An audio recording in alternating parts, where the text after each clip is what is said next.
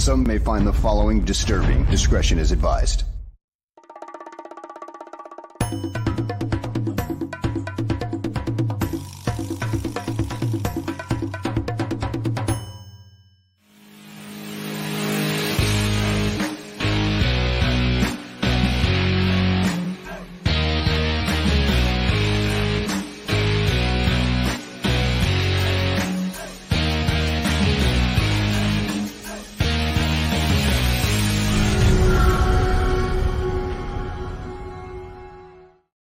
Welcome, everyone, to a fresh episode of GTF, Gabriel Talks Football. I'm laughing because Greg told me something just before we came on. And he's going to share it with you momentarily. Just quick programming note. Tomorrow we're back here live. Bear their souls. By the way, Dan Aguirre and Mr. Shorty have a show on tonight. What is it called? It is called Last Call at Hallis Hall with Dan Aguirre and Mr. Shorty. So make sure you check that out on the Bears Country Productions YouTube site. And we've got tons of more programming throughout the week related to Chicago Bears, also Chicago Blackhawks, Chicago Bulls. So we've got you covered here at the Barroom Network for all your sporting talk needs. Let me bring in the man of the hour right now. He is Greg Gabriel. Greg, how are you, my friend? I'm wonderful. How are you? I feel really, really good after that victory yesterday. I thought that it was a statement.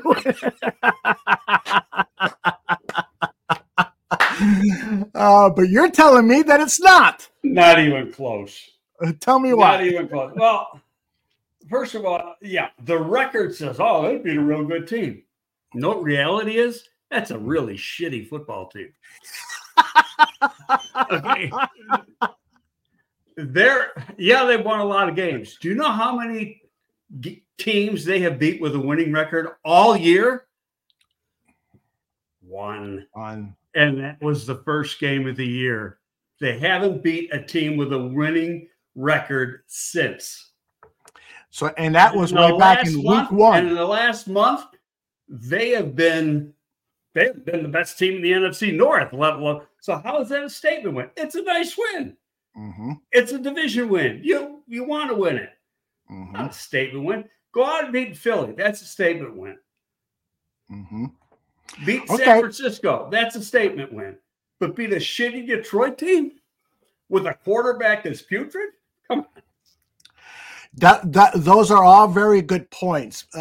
If you look at it from this standpoint, a team that has not won 2 in a row since the 2022 season or 2021 season, the week 16 and 17, a team that has lost so many division games, a team that has had trouble learning to win and closing out games, perhaps from that definition, it's a statement win. No, it's still not a statement. They're, and I wrote this morning. It was on the defense for Windy City Gridiron. I said, why is the defense all of a sudden become good? Well, there's really a number of reasons. Part of it is the players. They got some pretty good players on the defensive side of the ball. Mm-hmm. But let's look at the real reason is the front seven, except for Jones, is entirely new this year. Okay, and the key player, the most valuable player of that front seven, has only been here about a month. Yeah, right. Okay, so, and it takes time for these guys to come together and gel. And in preseason, you had injuries going on. You didn't get Ngakoue until, he didn't even play until the opening game. Mm-hmm. And so it took a half a season to get these guys all on the same page. And now that they are, and it helped, I think, that Flus took over the defense. And so now, they've learned to play together. They know each other's strengths and weaknesses. They know how to play off each other and work with each other. And they're playing a lot better. So, now if the offense can do the same, that'd be pretty good. But the offense is still inconsistent. And I'm still going with the same narrative I've had for weeks. It ain't the players. that first drive was excellent, and the calling in that first play calling in that drive was excellent. Some of the other times, shoot, I get down in the red zone, and the play calling was atrocious. Yeah, I agree with that. There's no doubt about it. Do you think that if they win in Cleveland, just to jump ahead momentarily, and then we'll get back to yesterday's win, do you think if they win in Cleveland, that would be a statement win? It would be a lot more than yesterday. Cleveland got a good football team. I mean, hell, look what they did to Jacksonville yesterday. Yeah, with Joe Flacco at quarterback. Yeah. That's going to be I'll be honest, I don't expect the Bears to win that game. Yeah, I said, I've been on record as saying Flu said to win 4 out of 5. This is the one I've never put. If they win, that's great. Being on the road against a team with as good a defense as Cleveland has, that's very, very, very difficult. Good news is the Bears team is coming together at the right time. And they're playing better football. They're making less mistakes. They're making more big plays. They're figuring out what it takes to win a game. And that's part of all, the maturity of growing as a team. So that part's all good, but you can't take away from their opponent next Sunday, which is a damn good football team. And it's on the road. Now, the 2 after that, they should win. Yeah. And then you finish up with the Cheddarheads. And that, reality is that game, if let's say they lose against Cleveland, they beat the next 2, because the NFC as a whole sucks after the top couple teams. Even with a losing record, that could be going in looking for a playoff spot. That's right. That game will be very, very important. And I think it'll be very, very important when, the final discussion on what's going to happen going forward. Yeah, a lot of people are agreeing with you. Beating the Browns would be a statement type win.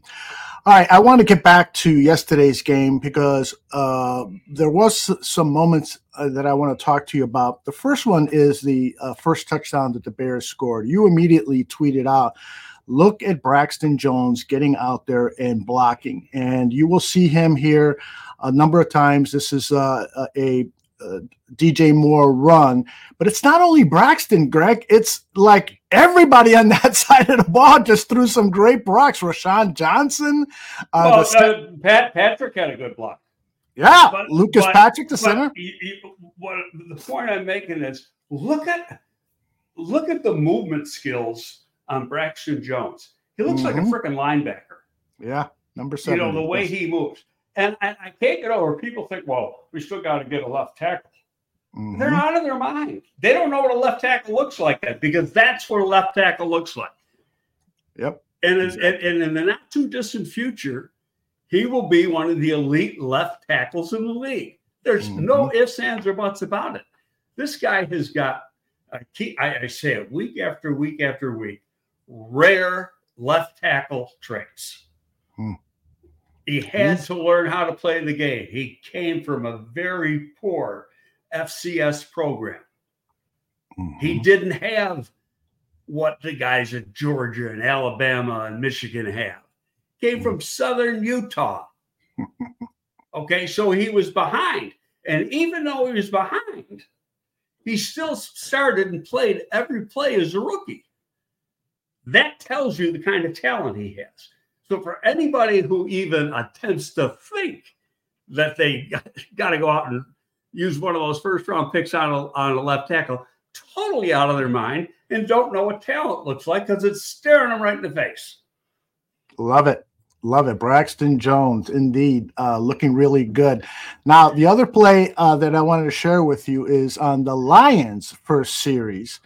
After the game, Gervon Dexter was asked about the mentality of the team, and he said, when Yannick Ngakoue got this sack, that immediately lit a fuse under the entire defense. And you see Ngakoue there on the circle. This was just a great motivator for this Bears defense. And interestingly, it's a 6-man rush. It's a blitz that Eberflus called on the very first series, something that he has not done much in his past as a defensive coordinator with the Colts in his first year and a half with the Chicago Bears. Yeah, but Ngakoue also bull rushed the shit out of Decker. He sure did. I love the way you put it. I mean, play that back. He gets it. Decker's like 6'6", 6'7". Okay, and Ngakoue's 6'2.5". He gets underneath him, and look at him just drive him back. He drove him back 7 yards. He sure did. Yep, he sure did. Here it is one more time. So he gets under him. The footwork from Decker is a little messy there, isn't it?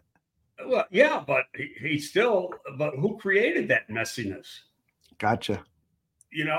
And so I mean that's a picture perfect bull rush right there. Mm-hmm.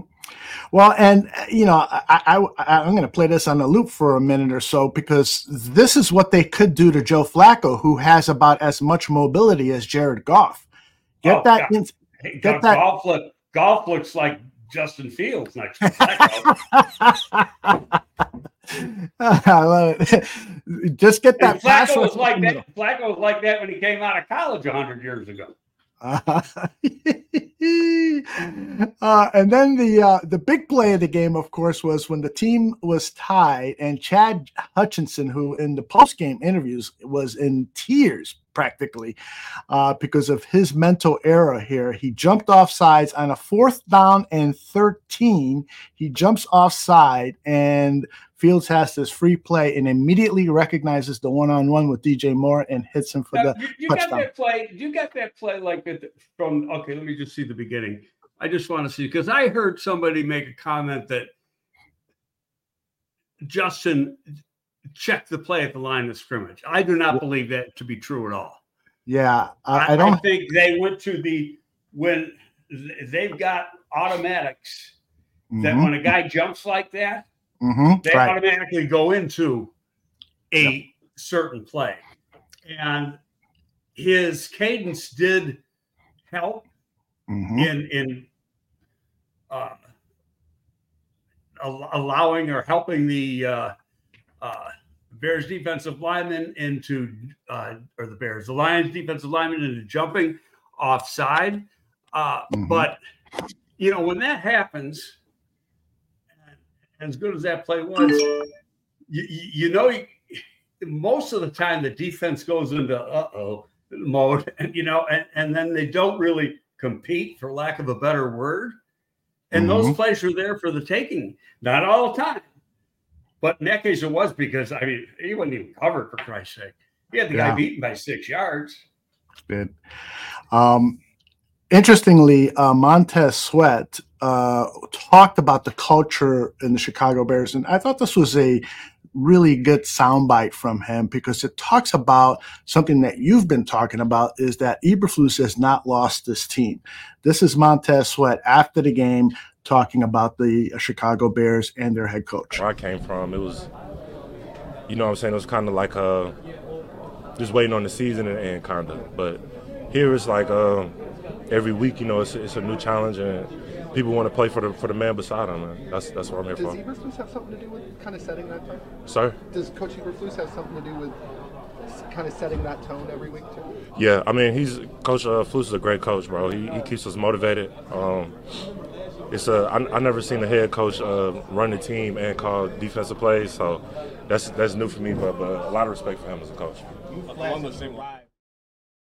I think that's quite the tribute to Eberflus. And I'm not going to ask you this question, because you've stated we're not going to talk about head coaching changes until after the season. And that's totally fair. It's got to actually happen. It's just not fair. Yes, totally. And as I said on, Friday when we did the show, I said, unless it becomes obvious, which meant they would have had to lose yesterday, lose next week, lose the week after, Because if you lose to Arizona, then you're in trouble. Mm-hmm. Because that's really a poor football team. So, but until it's obvious. But I want to say one thing though, because I had a DM conversation with another guy from Windy City, and this is earlier this morning, and he said, he asked me, he goes, do you think?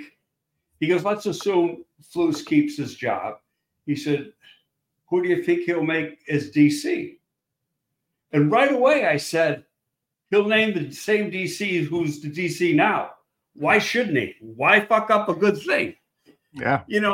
Well, there's no coaches that are defensive coordinators. Yeah, but there's a bunch of them that are offensive coordinators. So why can't there be one on the defensive side of the ball? And there have in the past. There have been in the past. Yeah, right? So to me, why ruin a good thing? Mm-hmm. I agree. Andy Reid's the offensive coordinator in not name. The name's got head coach. He's the offensive coordinator. O'Connell's the OC in Minnesota, not the guy who got the DUI yesterday. Brian Daboll runs the offense in New York, not the guy who has the title. You can go all over the league and you find that out. And those coaches call the plays for the most part. So why can't you do it on the D? Now, Belichick did for a number of years. He did. That's right. He was one of them. So, I don't think. I mean, that's my thinking anyway. I just don't think you mess with something good. It's working. Don't break it. Yeah, I'm hoping that the media today will ask Coach Eberflus what impact Phil Snow has had on this defense, because it seems that there is a correlation. Phil Snow enters, starts providing scouting reports for the next opponent and for the opponent 2 weeks from now. And that has had to have helped this team in their preparation for this team, because Phil Snow, as you've told me, he's a great football mind. Well, yeah, but I mean, he's working a week ahead. He's concentrating on nothing but the opponent's offense. That's his job. And so he's working on different ways to attack that particular scheme or take away from that particular scheme. And so, yeah, that's got to be a help, because he's going to give them, in doing that, he's giving them a lot more than the pro department gives them. The pro department, when they do their advanced stuff, a lot of it is they'll tell you who can do what. You know what I mean? On each they can break down the individual players. Okay. But they're not necessarily getting into scheme and what the scheme does good and what to look for, tendencies, that type of thing. And I think that's what, and I could be totally wrong on this, but, I think that was the whole purpose of bringing him in, is to get that set of eyes to just concentrate. And part of it too is because Flus is, carrying out a double job right now, he needs that help. So it's invaluable to him. Yeah. Yesterday on Bear Football, Danny Shim and Coach T talked about maybe the Bears should consider bringing in a senior offensive advisor to help Luke Getsy with the play calling. And it's somebody perhaps that, has had experience dealing with offenses that have athletic quarterbacks, as opposed to somebody who is, experienced with pocket quarterbacks like Getsy was with Aaron Rodgers. What do you think of that? It's not going to change the play calling, because the play calling is instantaneous, play after down and distance, play after play. Right. And that goes for Flus too. Now, can it have an effect on game plan? Yes. And that means, what calls you're putting on the play sheet itself, but still it's the guy making the calls who determines what the play. If you look at those sheets, they're all down and distance related. Mhm. You may got 6 or 7 plays for a certain down and distance. It's not like 3rd and 5. It could be 3rd and 5 to 7. 3rd and 2 to 4. That type of thing. You got calls for different areas, but he chooses the particular play. Bears and Cigar says, I think Allen Williams just stunk and Flus is a great DC. That is quite possible, right? That Allen Williams, the job was just too big for him. We could say that. Are we being accurate? Who the hell knows? Yeah, right. Reality is he had 1 game this year, Green Bay, and then he quit for whatever reason. You're still sticking to that story, right? Just kidding.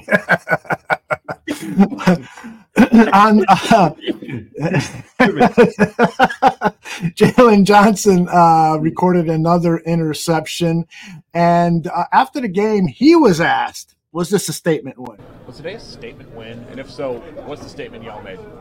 I mean, we're just trying to get to the playoffs. So, I mean, we know what we got to do to be able to get to the playoffs. So we're just trying to do what we can and just keep fighting like we've been doing all season. How much confidence?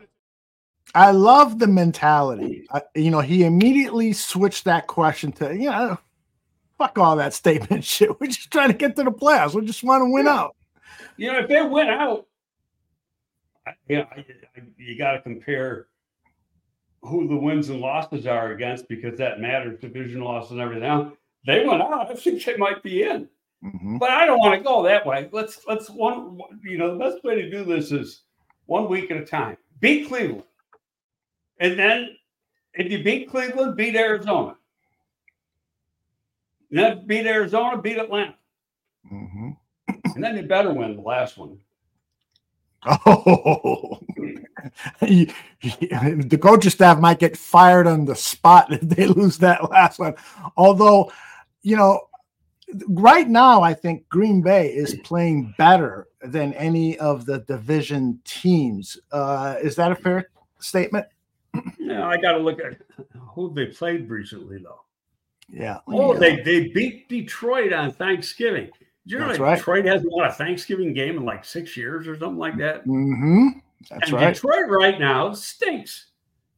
Come on, let's be fair. The game before Thanksgiving, I think was the Bears game, wasn't it? Yes, it was. Yes. Okay, well, who should have won that game? And who gave it right back to them? Yeah. Right now, Detroit might be the worst team in the division. I don't care what the record says. Wow. I'm saying, I'm telling you how they are playing right now. They won early, but I'm going to go back because I didn't until I looked it up. I wasn't sure who their wins and losses were against, and then when I saw their only win against a winning team was the opening game of the season, and since then they've beaten nobody. That's wild. That is wild. They have become the darlings of the media because of the personality of their head coach, Dan Campbell. He's got a larger-than-life personality. He's always got a great soundbite for the media, and he's rough and tough, kind of Ditka-esque coach. And I told you when we had him in New York after he dragged, never said boo. Guy never talked. Mm-hmm. Lions guy says, so if Detroit stinks, why are you guys talking about winning out then? Why not talk about I said they have to. I didn't say we are. Yeah. I also said I didn't think they're going to win this week against Cleveland. So why doesn't the Lions guy listen to exactly what I'm saying? There you go, Lions guy. Get the hell out of here. Let's do a Lions podcast. There's got to be one available somewhere. You've been trying to build up golf for the last 2 years. Mm-hmm. And I tweeted out yesterday, golf is what he is. And he's shown the last month why the Rams wanted to get rid of him. He's a puss and he stinks. You punch him in the mouth, it's all over. And he's been punched in the mouth a lot in the last month. Yeah. Been sacked a lot of interceptions. 7 interceptions against the Bears alone in 2 games. Yeah, isn't that amazing? Whoa. I happened to listen to a little bit of a Lions podcast this morning on the Woodward Sports Network, and they were talking about Goff doesn't deserve a long-term contract. How quickly they turn on their quarterback, and know what? He's right. They're not. He is what he is. Give him perfect protection. How about this? One too long ago, I was reading Detroit had the best offensive line in the league. Well, this young, shitty Bears defensive line just got 4 sacks on him yesterday. Yeah. Well, Frank Ragnow, it was a big loss for that offensive line, and they had a center in there. No question. Yeah, but Glasgow's played center before in the league. It's not like he's never played, and Correct. he's been a starter in the league. But I got my own take on that. And personally, I don't like what they did. They weakened 2 positions to put, because Gladnow is not as good as the starter. And then you had to put a backup in a guard. So now you're weaker at 2 positions. Get yourself a good backup center so you don't have to do that. Yeah, and the thing about the Lions, since we'll talk a little bit more about them, is that it's their defense. Aaron Glenn just does not run a good defense. They've given up 28 points. Against the Saints, they gave up 28 points. Against the Packers, they gave up 29 points. Against the Bears, 26. Against the Chargers, 38. That's in their last 3, 4, 5 games. This defense is not nearly as good as they need to be in order to win. And not as good as they were made out to be. Yeah. Again, beginning of the year, I mean, they were being anointed. Yeah. Do you like Aiden Hutchinson? I mean, I wouldn't mind him as part of the Bears. He's a hell of a football player. Despite the brain cramp he had yesterday. Anyway, his agent's a good friend. Oh, okay. Excellent. You know who I'm talking about. Absolutely. Well, let's talk about Justin Fields, his performance yesterday, because, the storyline, the narrative has been he's being evaluated just like the coaching staff is in these last part of the season, this last third of the season. I thought he had a brilliant game. And, of course, there were some mistakes. He missed DJ Moore on a crossing pattern, and there were other blemishes. But Coach T on yesterday's postgame show said something, that I've been saying for many years about many of the Bears players that come under criticism from fans, is players in the NFL make mistakes, even the great ones.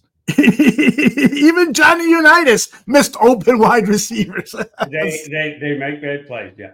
Did he play a perfect game? No. Was there inconsistency in his game? Yes. Did he play good enough to win? Yes. Did he make some big plays? Yes. He's getting better. Is he exactly what we want? I don't know if I really have the accurate answer, because I still think with a brilliant offensive line, this guy might be a lot better than we've seen. Yeah, indeed. That is a key. Jimmy Tony says Fields is still late on a lot of his throws, probably won't ever change. There is some truth to that. I actually, on one of the red zone attacks, he had Darnell Mooney open by the cone, the near cone, on the goal line cone, and chose to go to DJ Moore at the far cone, who was a little more closely guarded. Now, he could have hit DJ Moore with a better thrown pass, but the guy to hit was Darnell Mooney. That may be true, Aldo, but what we don't know, and I always try to say this, what's the progression? Who's number 1? Who's number 2? Who's number 3? Yeah. Because he's got to go through that progression. Gotcha. So it's not a matter of, just throw the open guy. To throw to him. Right. Well, did he even get to him? Because he's got to, let's just say, I don't, I remember the play, but I don't know what the hell the progression was. The coach has got to tell you that. But let's just say Mooney was number 3. You know, he isn't going to get to him for, right away. Yeah. Now, the more he plays, the more experience he gets, he will do that more quickly. Run through that progression. And then he might say, let's say you call that play in the game and he went to more and it didn't work. Okay, but he remembers that. And he remembers, Mooney was number 3, but he was open. He could say, I'm going 3. Yeah. You know what I mean? So, but and experience tells him that. And I'm not trying to make up. I'm just saying that that's what happens when you pick up a lot of experience. And how about this? Aaron Rodgers wasn't even playing. Justin Fields in his 3rd year. In his 3rd year, Aaron Rodgers was still sitting on the pine. Right. Learning. Yeah. Here's the play. Brett Favre. Yeah. Here's the play that I'm talking about. It's this in the 3rd quarter. And I'll play it again here a little slower, but he's open right there. Yep. Right. Initially, he's open.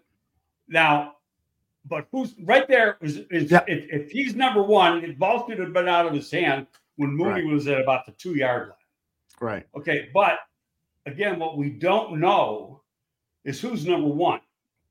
Because really, in reality, on that, Moore doesn't run a real good route.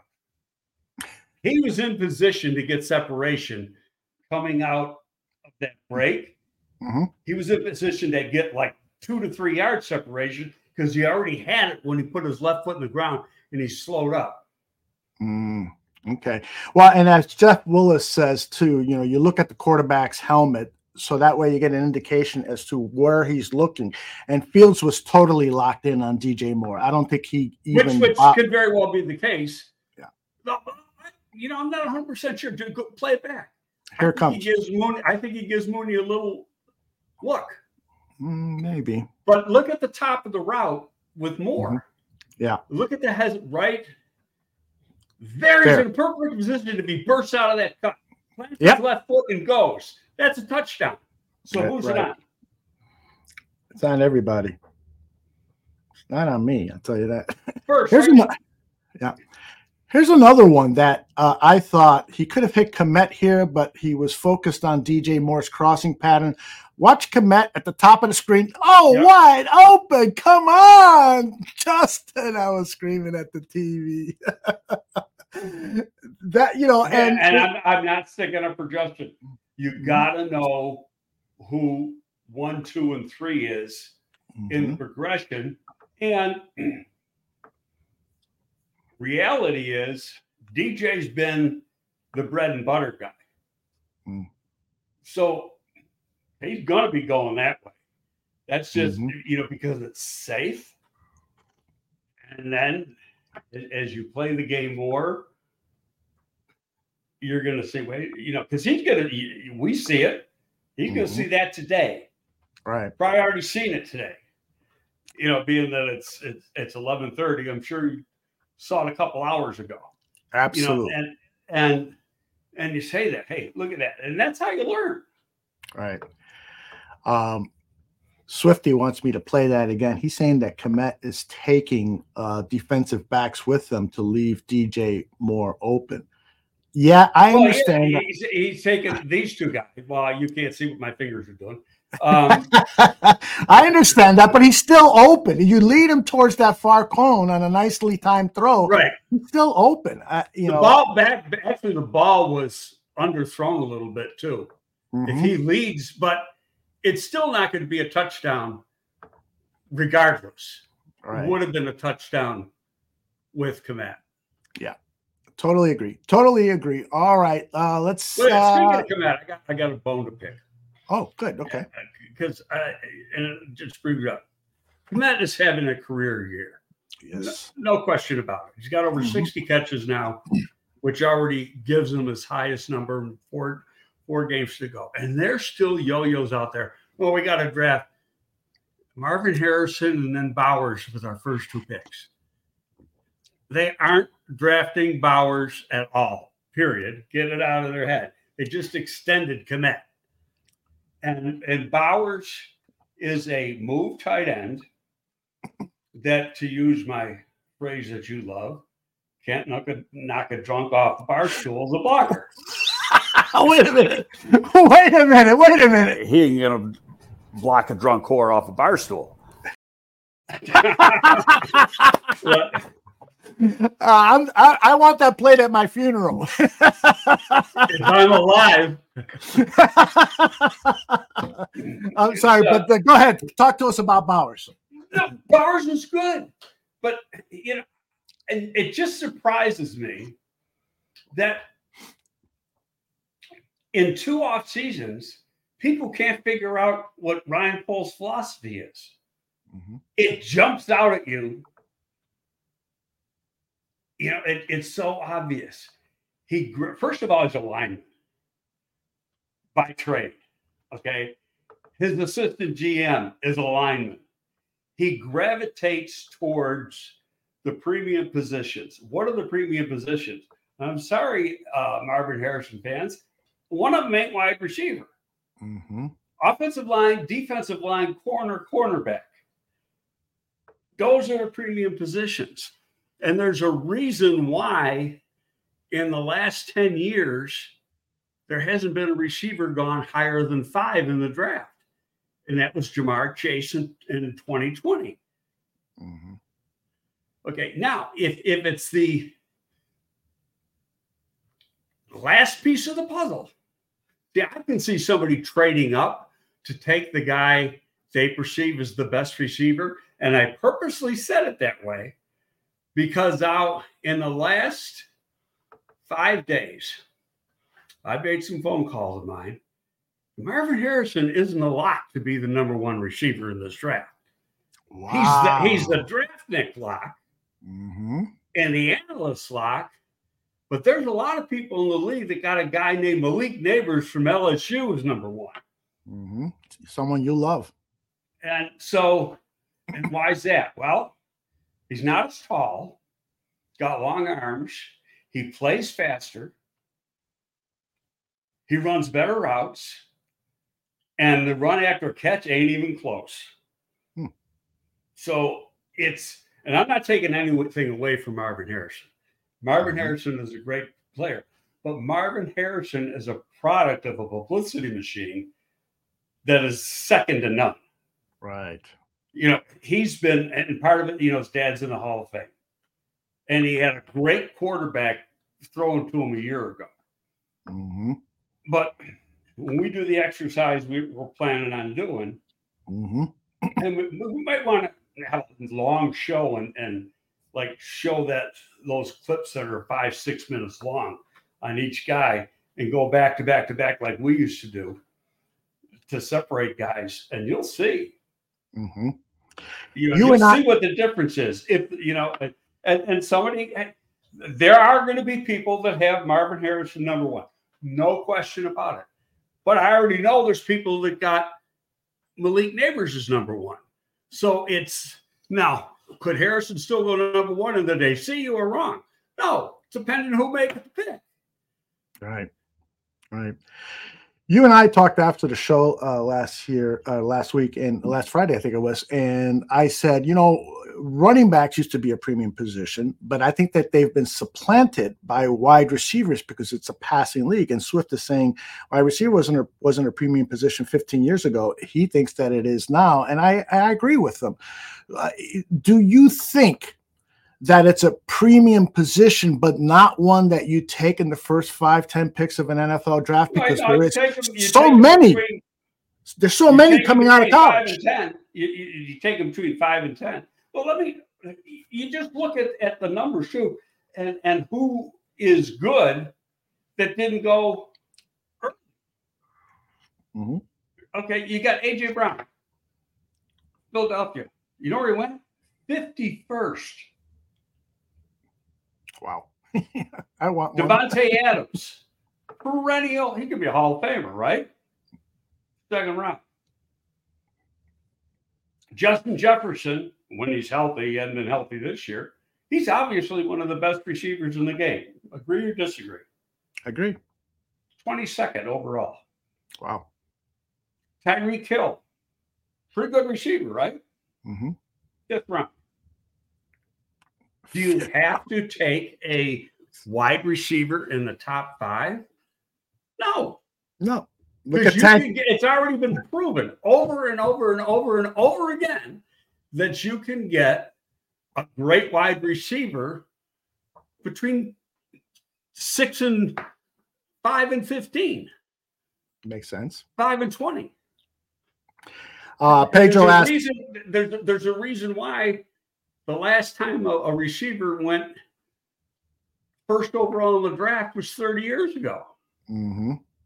They're not looked at. The value of the position is a lot higher with fans than it is with decision makers. Very Andy true. Reid, who runs perhaps the best passing game in football, correct? I'd I say think the last time he took a receiver in the first round was Jackson in Philadelphia. That might have been, 18, 20 years ago? He doesn't believe in it. Okay, so now probably does today. Well, yeah, but he's taken 2 in the second round in recent years. Yeah. Or he'll get them in free agency, but his philosophy is draft and develop. Mm-hmm. Don't use that premium pick on them. And who was brought up in that? Ryan Poles. Yeah.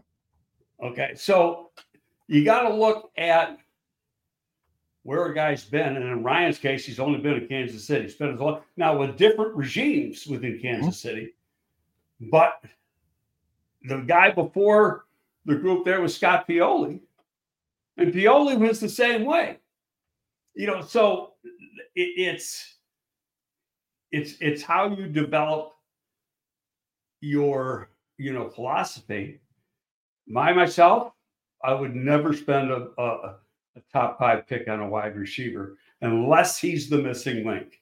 If he's the missing link, different story. We got a great team. We're 1 player away. Okay. And I got a chance to take him. And if I'm a great team and 1 player away, I'm lucky to have that pick because I probably got it through a trade, like the Bears trading down. Now, personally, I think they're not going to be in the top 5 this year because they're going to trade that top pick. And that's like 2 weeks away from being the top pick. Right. What about Neighbors? Can he play the X receiver? Swifty says that Neighbors is a DJ Moore clone. We need Marv. He's a little bigger than DJ. He's a little bigger than DJ. Now, and Swifty, that's an interesting question. Because in this offense, you want the X to be, and this is Getsy's offense coming from LaFleur. And so LaFleur's take on the Shanahan McVay offense is that you got to have that big X. Mm-hmm. What if Getsy is in the OC next year? How does that change the profile for the X receiver? That's a great point. We won't know that until January, I'm sure. That's right. What about let's talk about the running backs yesterday. I love this trio of running backs, but I am of the opinion, and this is just a personal choice, I would love to see a speedy running back, a 4.4 running back, used like Tariq Cohen was used. Why are you smiling? Because Khalil Herbert's a 4.4. Well, why doesn't it seem like he is? I don't understand. He's been like 4.46. Well, 4.47, something like that. Okay, so and he's under contracts for next season, and so now it's about re-signing Deontay Foreman. Do you think the Bears should look at trying to re-sign him? He's clearly the number 1 back. I think he's the best back they got. Yeah, I think so too. So would you? But I like the way. See, I am what's happened with the running back, and one of the reasons why it's not a premium position anymore, is a lot of people are running back by committee. And you try to get different styles, so they complement each other. And I think for the most part, the Bears have done a pretty good job with that. Roshan's more like Foreman than he is Khalil. Mm-hmm. Okay. And a year from now, he might be the best guy. I think the guy who will be third a year from now is, if Foreman is brought back, is Khalil. Because Khalil he doesn't have the skill set that the other two. He's not a good blocker, and he's a very average pass receiver. His best thing he does is tote the ball. Right.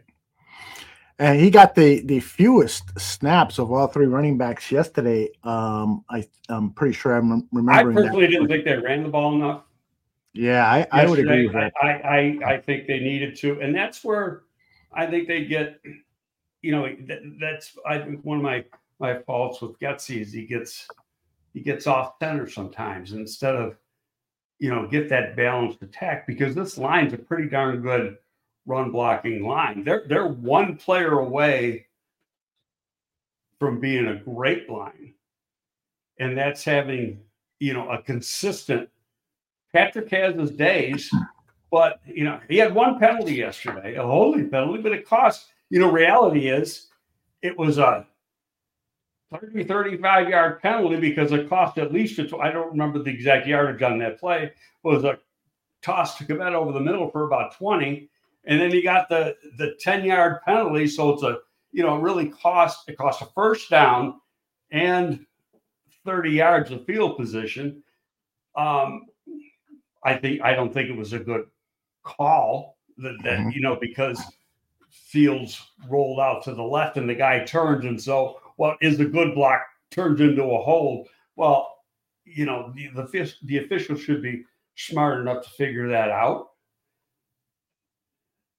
because the defensive guys, by nature, he's supposed to chase the quarterback, and the quarterback ends up way over on the left side of the field. So if he turns his body, there is going to be a little bit of a natural hold in there. Do you call that, unless it's like really holding the guy back? And when you play the play over, it wasn't. My 2 cents for what it's worth. Well, it's worth a lot. Got some questions and thoughts here I want you to respond to. Let's see. So Free Palestine wants, Greg, who would you pick if you're the GM of the Bears? Now, of course, it's too early, but you've stated here before that you are thinking they might want to supplement the pass rush. So are you thinking of one of the premier pass rushers coming on in the draft? Well, here's the way I'm going to answer that. Mm-hmm. Number one, it's December 11th. We're not going to know for 5 weeks who's even in this draft. All the underclass, there's only been a couple underclassmen, a handful declared. They've got, except for the guy, they moved up the date. It used to be the 15th regardless, unless, but they moved it up, I think, to the 8th or 9th, so that the All-Star games can invite some of those guys to play in the All-Star. Now, behind the scenes, they're already invited. They're not supposed to be, but they already are. Because you can't wait till January 8th or 9th. Mm-hmm. That's ridiculous. They got to report in another week for the damn game. So the league office has got to be realistic about this. Mm-hmm. The only guys who have a later time to put their name into the draft pool are the guys playing in the two teams playing in the national championship. They get an extra week to declare. And so it's not until then that we actually know who's in the draft. Okay, then, there's a big process. Everybody, got to take this guy, got to take this guy. Well, see, I don't think like that. Number one, I don't think like a fan ever. I spent too much time in the front office. I think like a front office guy thinks. Right. Okay. And I'm very methodical. Just it's the way you are in the business. You go step by step by step. Most teams are using last week or this week to put their original preliminary board together and basically eliminate people. And the board now is nothing more than it's stacked by the highest grade they have in their system on a particular player. And it's stacked by position, not best to worst. So you got like wide receiver stack, the tackle stack, the guard stack. And the number one is the guy who has the highest grade. Now, come April, that guy's probably not going to be the number one at that position because they're going to have a lot more information. You're going to end up having, at least a half a dozen reports on the guy. The coaches haven't even gotten involved yet, and their opinion matters. So you're going to have the position coach, the coordinator, maybe even the head coach. And, so he's going to get involved in the report process, in the evaluation process. You got to enter those grades into the system. You got to get a medical because that's the most important part. And then there's the interviews. And in the case of some positions, some positions more than others, the pro day and or private workout, and I'm a huge believer in private workouts in guys that you want to take high because number one, you're not spending, you don't spend any time and you got 20 minutes to work out a guy at a pro day and you're sharing them with a bunch of other coaches. You have a private workout. You got 8 hours if you want it. The guy's yours. And that's exactly what they did with Darnell White. Right. They went down there, worked the hell out of the kid and really got a good feeling for him. And then on top of that, you're getting him on the board, which brings me to another point, the center position. Well, got to take a center high. Is a center, how many centers can come in from college, play right away and be good? Very, very few. And with this particular offensive line, and I think we talked about this once before, is it a good idea? Because you got a very inexperienced offensive line. When you look at years of service within the league, do you have a guard sitting right now on this team? Because I don't have the answer. I don't know what the answer is. Who can come up to the line of scrimmage and make the line calls? Because I guarantee you a rookie ain't doing it. Right. Okay, so you got to have a guard do it. And unless that rookie is rare, can it happen? Yeah. Has it happened? Yeah, but they're very few. It's not like you see a bunch of them coming in every year. So, the kid from Iowa that went to the Ravens, he's one of the rare ones. He's like a 4-year starter at Iowa, and Iowa usually comes up with some really smart. If you look at the history of Iowa linemen, they're very astute, smart, well-coached players. Not all of them are the greatest athletes, but they know what the hell they're doing. And so is there a guy in this draft? There's some guys with some really good physical traits. Okay. But is he a guy that can come in as a rookie and run the line? Because that's what the center is going to be asked to do. Right. So are you better off? Yeah. Are you better off going out and get a 4 or 5 year vet in free agency and pay him some money? That's what Swift just posted and named a few potential prospects in the free agency. Got a bunch of questions here. Let's get through some of them. Creighton, even before the show started, posed this question. Greg, with your friends in the league, what have you heard about how the Bears are handling Justin Fields? Not much, because teams don't comment about other teams' players. Very rarely. Haven't you heard from people who were formerly in the league offer you some opinions about Justin's, and the compatibility between the coaching staff and Justin? Well, the guy who's probably the most vocal, and I don't really know him, is Chase Daniel. Yeah. And the guy knows the position, knows offense. He should be a coach. Mm-hmm. He's pretty knowledgeable. Yeah. But he probably doesn't want to have to put in coaching hours. I tell you, people don't realize how long coaches work. Yeah. Those guys work. They earn every penny. They work their arse off. Mm-hmm. Yeah. All right. Next question. What about Frank Reich to replace Luke Getsy? It's been mentioned a few times in the chat room. The former Eagles head coach, former Colts head coach, former Panthers head coach, recently fired. What do you think about him? Frank Reich, I know Frank Reich. Only met him a few times, but I know him. Frank Reich, number one, he's a quality person. His offense is part his own. A lot of it is Ted Marchibroda from the Jim Kelly years when he was the backup to Jim Kelly and they had the K gun. They run a lot of that same stuff. And he's very good with coaches. He got put into an awful situation in Carolina. He probably never should have taken the job because that owner might be the absolute worst owner in football. 6 head coaches in 6 years. Come on, give me a break. That's terrible. When he was handed a bad deck of cards when he went to the Colts, one of the best quarterbacks in the league quits.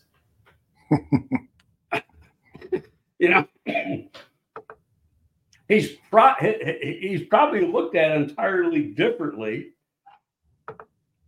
if Andrew Luck is still playing football, because probably Frank Reich's still in Indy.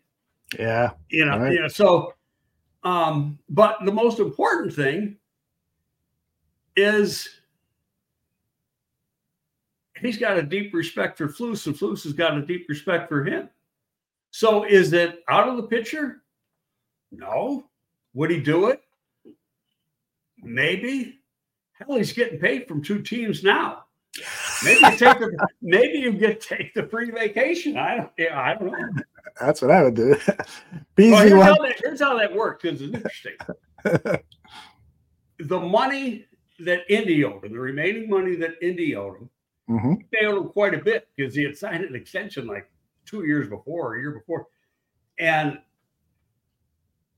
that is offset against the money that Carolina paid him. But Carolina knows that Indy already owes him a lot of money.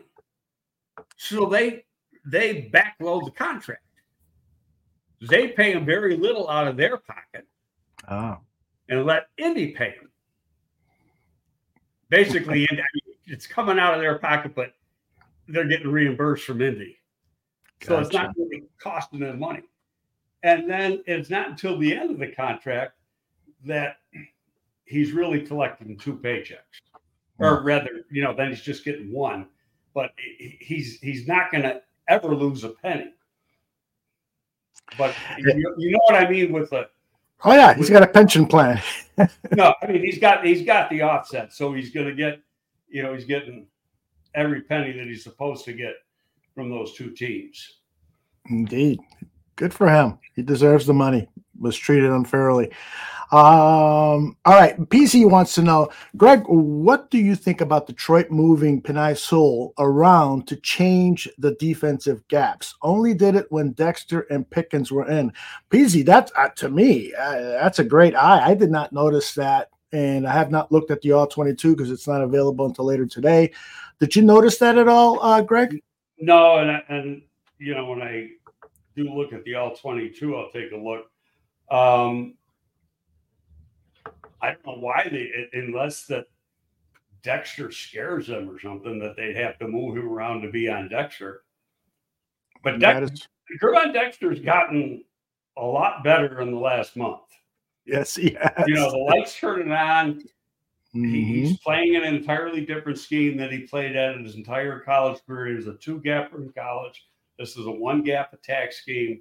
They're like night and day for what the defensive lineman's being asked to do. So, now he's putting it all together. I think he's going to be a force in years to come. By the way, our resident Lions fan, Don Burr, is freezing on me. Okay. Hold on a second. I know why. Better now? Is it better now? Yeah. No, now you're frozen, but I can hear you. No. Okay. As long as you can hear me. You're moving your lips. I can't hear you. Now you're good. Hold on a second. Okay. Now you're good. Don Burr is our resident Lions fan. He just joined us. He didn't get an opportunity to hear what you have to say about the Detroit Lions. You want to repeat it for him, please? Don, my friend, how many games have your favorite team, the Lionesses, won against? How many times have they beaten a winning team all year? There you go. And if you look, you'll see it's once. That's right. And your team's a fraud. And in the last month, they've been one of the worst teams in football. Not the worst, one of the worst. I love it. Carolina and Arizona and New England are below. And even New England won the other day. Poor Belichick. I don't even know. He's probably ready to, meet his creator or something. He's going crazy. He's not used to all this. He's lost more this year than he loses in his career. Do you think he's going to retire? I don't know. I don't know. You know what? A coach doesn't want to. A guy who's been really successful, and I worked with Bill for 7 years, so obviously it's been a long time since that has taken place. But guy's ultra competitive, and who the hell wants to go out that way? So if it's his choice, two things. I'll go turn another place around, but he's under contract, so they'd have to fire him or let him quit. Because he just signed an extension last year, I think. Right. They keep that really quiet in New England. It's like the CIA building or something. Nothing comes out of there unless they want it out. That seems to be a trend throughout the NFL. We don't know how long Eberflus's and Poles' contracts are either. So maybe I don't know. I don't really care. But it's a minimum. It's a minimum of 4 years. Yeah, and typically probably 5. All right. Some more questions here. STC Scott. What do you think about Jerzon Newton? Somebody you and I have talked about, defensive lineman. He plays a lot of 3-tech for Illinois, but they also use him throughout. Yeah. I see him as a middle first-round pick and could possibly even move up higher if he has a great combine. And I'm not sure if he's going to any All-Star games, but I like him. If you can't find a outside pass rusher, maybe Newton is the guy to target in the middle of the first round. I cannot see that happening because they've already extended Billings, and you've got Pickens and Gervon Dexter, who they really like. Right. Just going into their second year, it just would not make sense to me to use a premium pick on another interior defensive lineman. And as we've said, like every week for the last month, Jones is really playing good football. Now, he's out of contract. Right. But he's only making $4 million. Right. So do you bring him back? Mm-hmm. Give him 4.5. I don't know. And to me, the question is, there's no question just from a cap purpose, like people say, well, they should go out and try to sign the guy from Minnesota or Burns from Carolina. Can't see that happening either. They've already spent $24 million a year or whatever the hell it is on Montez Sweat. Okay, and one thing we know about Poles is he's going to be very wise in how he spends his money and in what position groups he gives his money to. Mm-hmm. And now I could see them trying to get Ngakoue back on a team-friendly deal, probably another 1 year. Not a lot that they do it, but I could see it happening.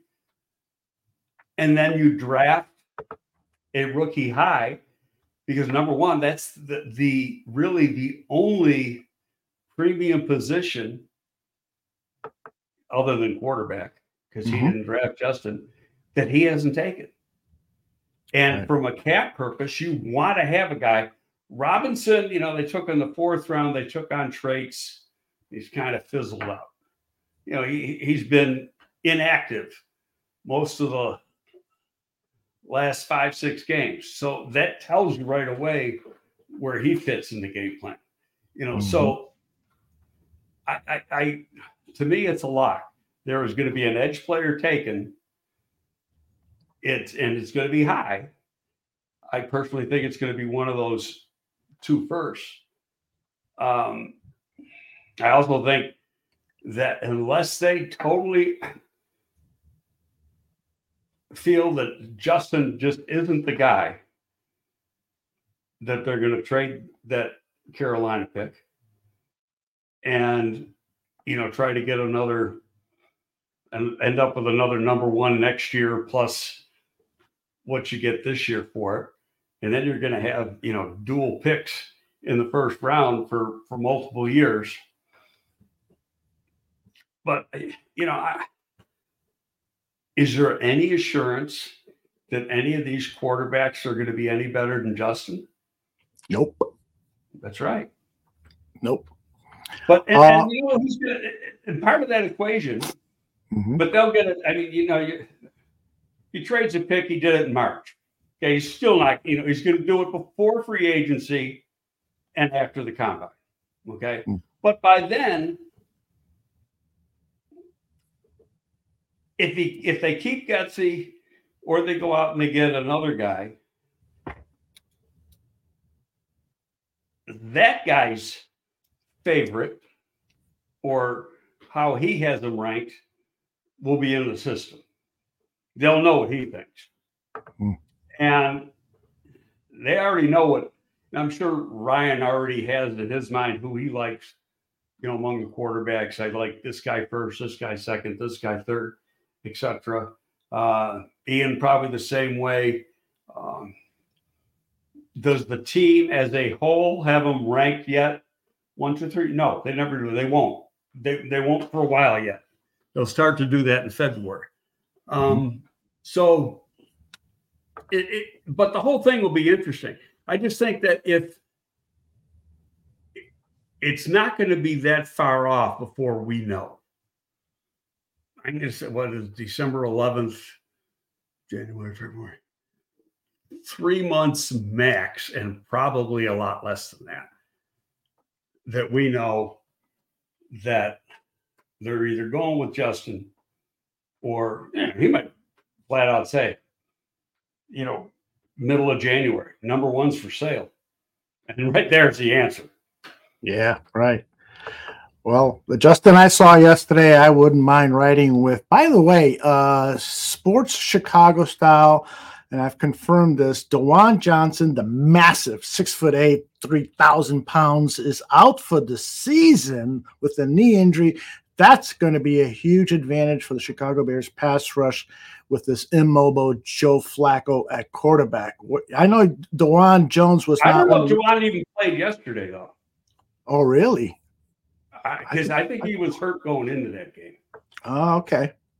So, well, we definitely won't see him, and that's got to be good news for Yannick and Yannick. Yeah, it's Yannick and Montez.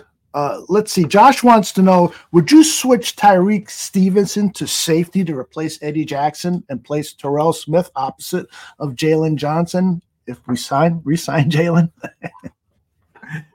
I'm not laughing because of the question. I'm laughing because of the guy who would give the answer, who I already know his answer, because we've had the conversation a gazillion times when we work together with the Bears, and that's John Hoke, who coaches the corners.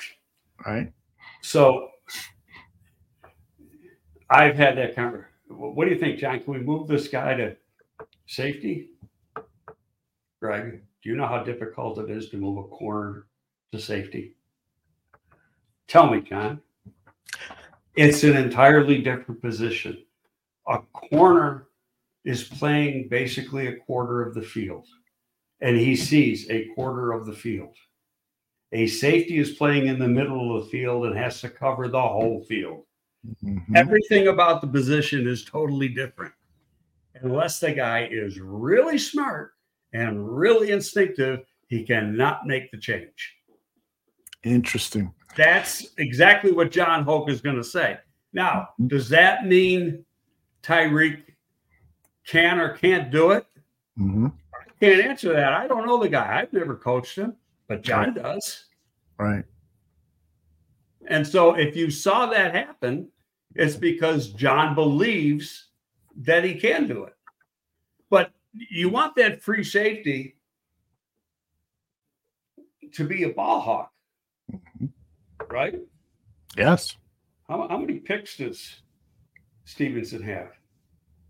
How many did he have in college? Yeah. Not 3. a whole lot. Yeah. Interesting. Okay. Well, and I think he might be. Somebody posted that Tyreek has been about average this season. Average is a great starting point for a rookie cornerback. A rookie corner is a hard freaking position to play. Yeah. This guy's going to get better. I wouldn't touch him. He's going to get a lot. What's good is that, well, both John and the whole staff, like both him and Smith. Yeah. Smith is dead. Smith was a steal. But I love Smith. I mean, I liked Smith when I did tape on him last year, recommended him to the Shrine Bowl. Mm-hmm. Hands down the best corner at the Shrine Bowl.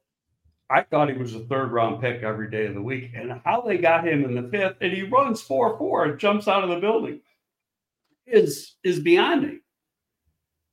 He's got real long arms. He's over 6 feet tall. What am I missing here? And then he comes in and he's playing really good as a rookie. Pretty damn good. No doubt about it. All right. People have some player evaluation questions for you. It's early in that process, but I'll throw a couple out here. What do you think about Chop Robinson? Love him. Oh, the Penn State DE. Love him. I want to know exactly how big he is.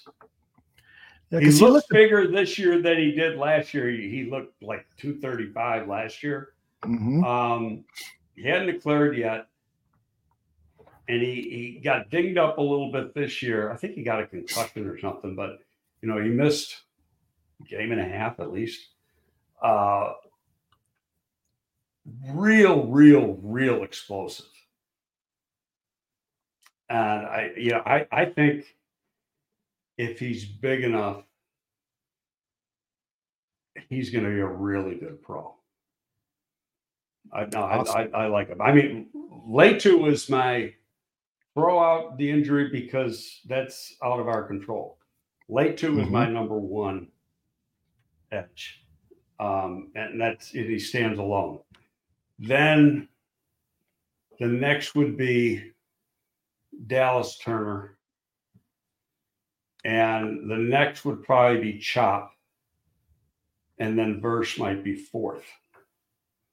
Now, when you list those guys, as you just did, are you taking into account the Bears' current scheme and probably will be moving forward?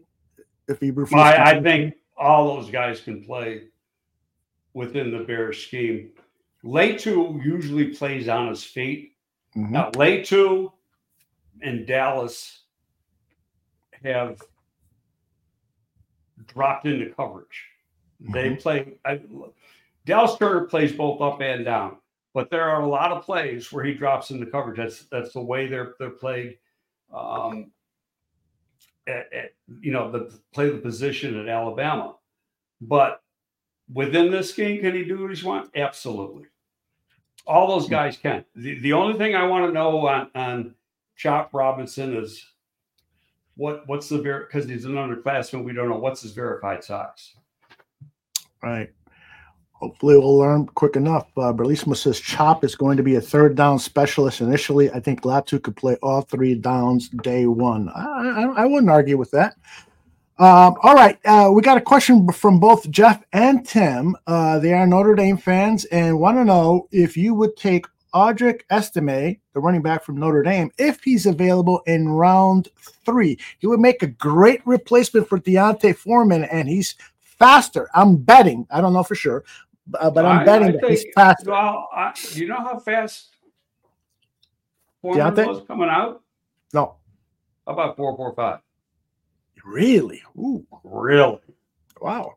Okay, that's probably what they're never. Hey, they play a couple of years and get their legs banged around. They're never as fast a few years in the league. That's right. I don't think. I like Estime a lot. I don't think he's going to run as fast as Foreman ran coming out. Mm-hmm. Okay, I think he's probably going to run in the 4.5 somewhere. Guy's a hell of a back.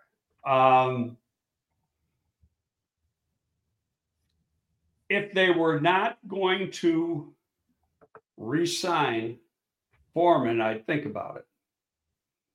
Okay, but as compared to who, I think if he's not the best back in this draft, he's the second best.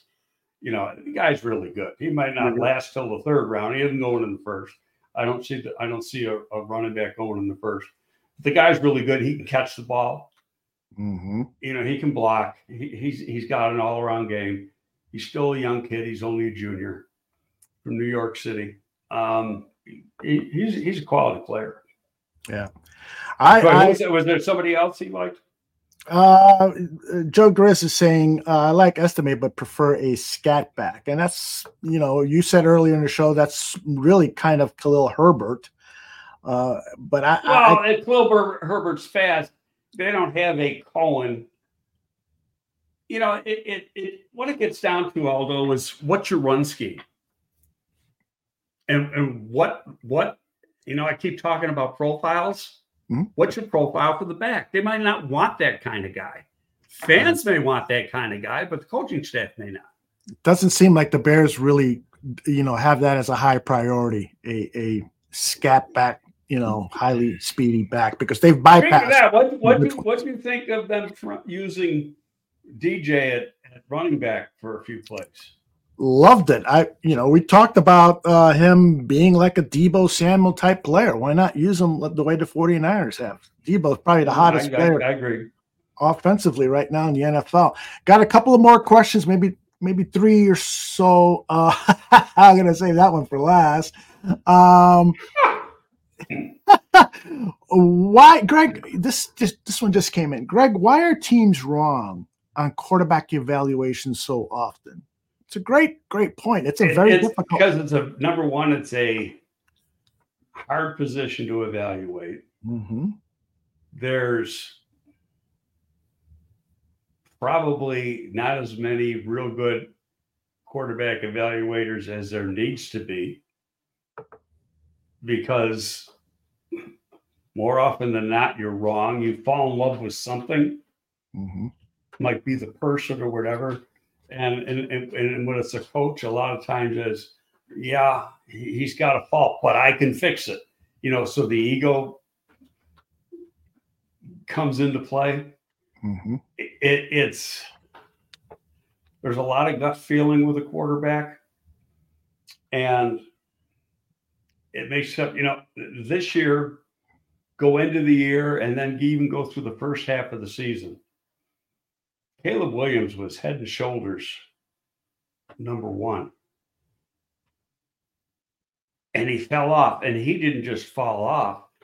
He hit the express elevator. And it's like he went from the penthouse to the basement real quick. And to me, you got to find out why. That is like the big question.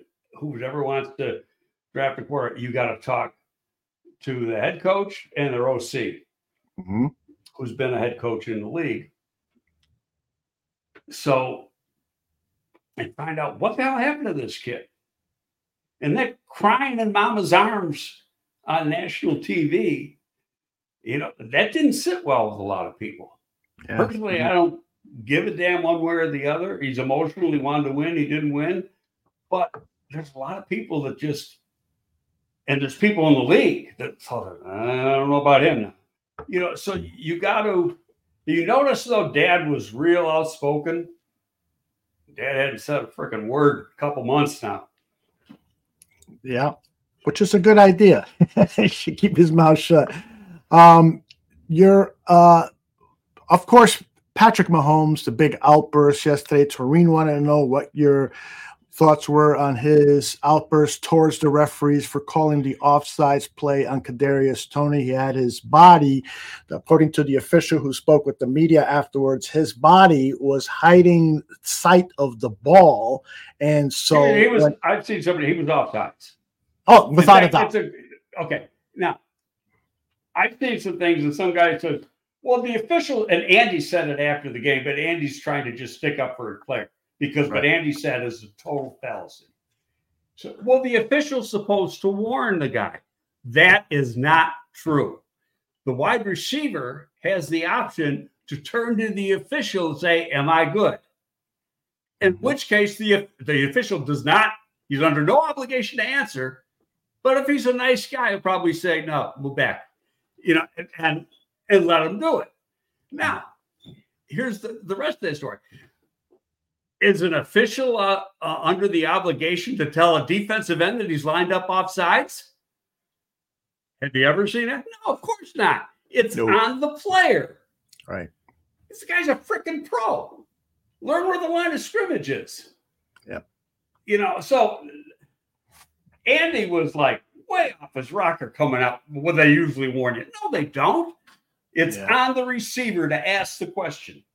Rex Ryan this morning on ESPN said of all his years coaching, he has never had an official turn to him and say, your guy is offsides or helped in any way. He said that's bogus. But it might have happened. You often see a receiver put his hand out like this, turn to the official just to get a nod or a no. And then, but again, who initiates it? The receiver. And that's fair. But again, I'm just going to repeat it last time. The official is under no obligation to even answer. Okay. Here's that last question that I saved. Hey, Greg, now would be a good time to talk about what happened with the Ravens in the 2011 draft. And that is the I wasn't at that draft. That was Tim Russell. But you know what happened. Somebody told you what happened. No, I know what happened. They had a deal. They wanted to take Karimi, to move up to take Karimi, and then Karimi ended up falling right in their lap, and so they backed out of the deal. But you know what? There's no deal until it's sent into the league. Ravens were really pissed. Well, they can be pissed all they want. There's no deal until it's sent into the league. And Ozzie and Jerry are good friends. Do I think that damaged our relationship? Not a bit. Not a bit. Okay. There you go, Zach. Got time for one more. You and I got into, it wasn't a disagreement, but I responded to a Ross Reed post on X saying that, the whole narrative that Matt Nagy is to blame for Patrick Mahomes' performance this season is wrong. And I said, well, that's kind of debatable because Matt Nagy doesn't respect the run game. And if you don't have quality wide receivers, why are you throwing the ball so often and critical times? He doesn't call the plays. But he does what I told you was he does have influence. He's in the ear of the head coach. He's in the ear of the quarterback. Well, he's not the quarterback coach either. He's the OC. But you see him with Mahomes all the time in the sideline. Sure you do. But you see the offensive line coach with the offensive linemen when they come off the field, right?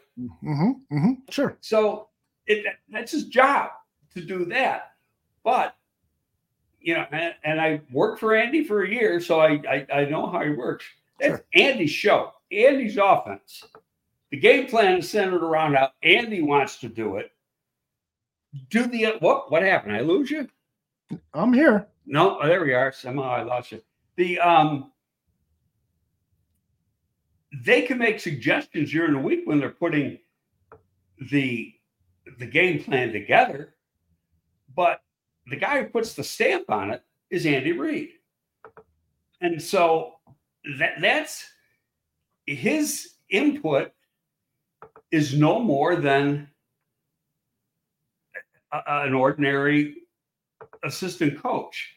Like I said, at that particular place, it's the same with the LA Rams, same with the San Francisco 49ers, same with the Green Bay Packers.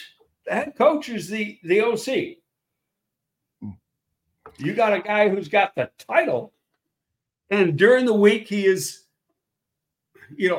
running a lot of meetings and stuff because the head coach has got a lot of stuff to do. But when it comes to the important thing, and that is the actual play calls and what the game plan is, Shanahan's doing that, McVay's doing that, LaFleur's doing that, and Andy's doing that. Do you think Matt Nagy will ever get another interview to be a head coach? May get an interview. I don't know if he'll ever get a job. Yeah, I thought I'd start at the bottom level and then progress. No, you can never say never because, Belichick failed in his first head coaching job. There's guys who have failed, and you learn from failing. Yeah. But he wasn't that impressive overall, except for his first year. He wasn't that impressive as a head coach. Yeah. He started off his first year and got in the playoffs, and then it was downhill from there. He sneaked into the playoffs one year with an 8-8 record, the last season of a 16-game regular season, and it was pretty embarrassing to have our Bears in the playoffs with that kind of a performance throughout the season. There might be a team with a losing record in the playoffs this year from the NFC. Wow. Right now, the wild cards in two wild cards in the NFC would have losing records if the season ended today. Well, let's. Thankfully, it's not going to be over. We've got 4 more games. We've got a game against Cleveland, and Greg and I will be back here next Monday to talk about that. I want to thank the hundreds watching here on YouTube and hundreds more watching on Twitter. We need thousands. We need thousands, so it is your job to hit like and to share this show with others. Please do so as a favor to Greg and myself. We really appreciate you, Greg, as always. I got to tell you, I love doing this. It's a lot. It's a lot of fun. I could be an asshole and get away with it. So. I'm going to post your comments about the Lions on social media, so be ready. I already did it. I need to do it. I appreciate all the input we get from the listeners. Mm-hmm. Thank you, Swifty. I appreciate that. It's a lot of fun. I'm going to say what I think. And as I said earlier, I do not think like a fan. And I will never think like a fan. Yeah. And that's one of the reasons I'm here. Because I give a perspective that you're not going to hear from a lot of people because they haven't been in the position that I've been in. They don't have the experience that I have. So I try to play off of that experience and what I've learned. And I've learned from some of the best who were ever in the business. Starting with Bill Parcells. And that's, I mean, you've got so many stories that we still have not even started to, uncover some of these stories. Should we do a story show? Yeah, we should definitely do a story show. That last Friday's Q&A. That would take me probably 2 or 3 days just to come up with, with strong thinking of just, come up with some good stories. Now, summer, we probably couldn't repeat, but those are the ones I really want to hear.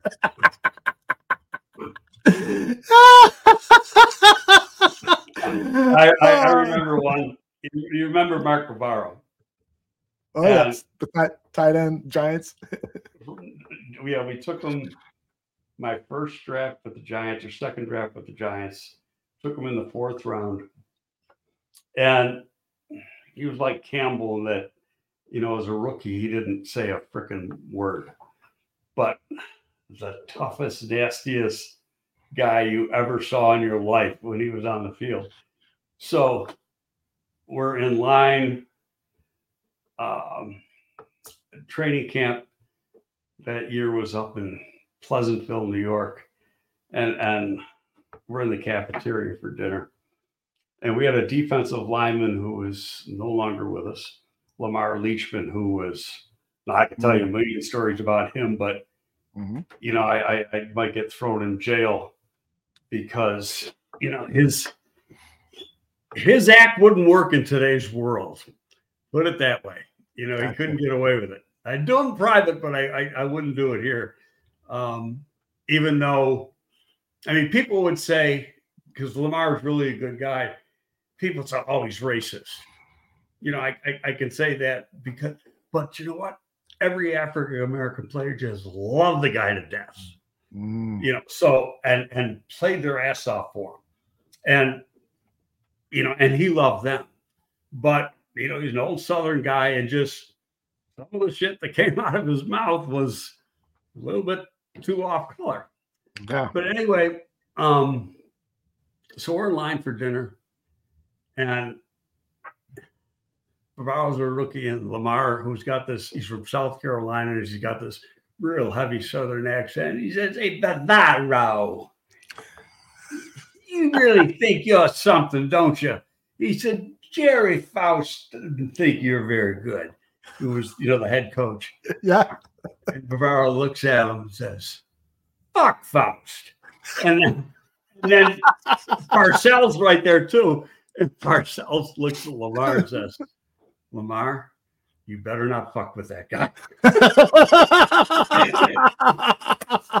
Great advice from the legendary Parcells. That is so good. All right, we've got many more of those stories coming up in the weeks ahead. Draft talk, and of course, we're going to be following the Chicago Bears because I think there was a statement win last night. It's a good win. It's a hell of a win. Win at home, second win in a row against a division opponent. Great win.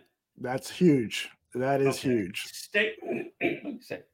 Beat San Francisco. Beat Philly. Yeah, that's not going to happen. City.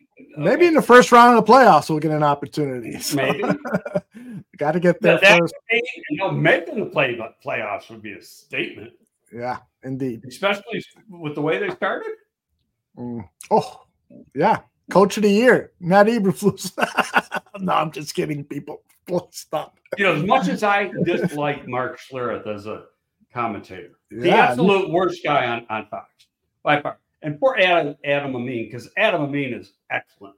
He really is. Very, very good play-by-play guy. He just gets, I don't know, he must have done something bad that he gets stuck with this guy. So, but Schlereth did have one comment that was actually pretty good. It's almost like, Jesus, where'd you pull that one out of? My problem with Schlereth is he doesn't do any work. He does no freaking homework. and it comes out so often during a game. He uses his experience as a player, but he doesn't know jack shit about the teams he's covering, or or he's doing the color on. So, but anyway, he said, he was back and forth on the Bears all day, and which you probably know just listening. But he did say one thing. He goes, "Well, this team could very well turn out to be like Detroit last year. Started off poor. Yeah, I think Detroit started off 1-6. That's right. And then and went on that big win streak. Well, there's still 4 to go. It remains to be seen. But is it out of the realm of possibility? No. Nothing is until, week at a time. Exactly. Win next week, you know what? Might be a little easier. Yep. That's good. It's going to be a really, really tough football game. It's going to be perhaps maybe the game of the season to watch if you're a Chicago Bears fan. This is going to be a true test, and it's going to be that Browns defense is outstanding. So the great news is that we don't have Matt Nagy calling the plays for Justin Fields like he did in Fields' first start, which was in Cleveland, and that was one of the worst coached games that I've ever seen in my life, probably the worst. I got to call my brother and see if he's going to the game because he's a season ticket holder of the Browns. Well, I don't know. Interesting. He lives in Avon, Ohio. You know where Avon is? Avon? Avon Lakes. He lives. It's a western suburb. It's not associated with the fragrance company. 20 minutes from the. No, he's actually retiring the first of the year. He worked for this national company that does sewage treatment and water reclamation and stuff. And then they had the water system in Cleveland is like ancient, and they were totally revamp it, and a lot of it, was underwater revamping, a lot of tunnel work, it's like a 20-year job. Wow. So he originally came to Cleveland as the consultant, where the Cleveland municipality itself was doing the work. His company was the consultant. And so he oversaw the whole job, still does, but got hired by Cleveland. Oh, wow. Away from away from the company he was working for a long time to run that whole thing. Gotcha. But he is retiring the first of the year. So, and they're still not done with the project, but, he has spent, he's been there. Well, it's longer than Robin and I have been married. So he's been there over 20 years working on that one freaking job. So he's not a Bears fan though, right? No, he's a Bills fan and a Browns fan. Gotcha. Well, if he goes to the game, ask him to pop in here for 5 minutes and give us his report of what he saw. Yeah, well, he'll be working. He's retired not for another 3 weeks, and then he can. But yeah, sounds good. All right, everybody. That is it for GTF with the great Greg Gabriel. That's a tongue twister. Great Greg Gabriel. My name is Aldo Gandia. We got more programming ahead. The best way to stay on top of stuff is to subscribe, and you will get alerts on whatever device you subscribe with, and you'll know that we're on the air live. Take care, everybody. Bye-bye. See you later. Thank you.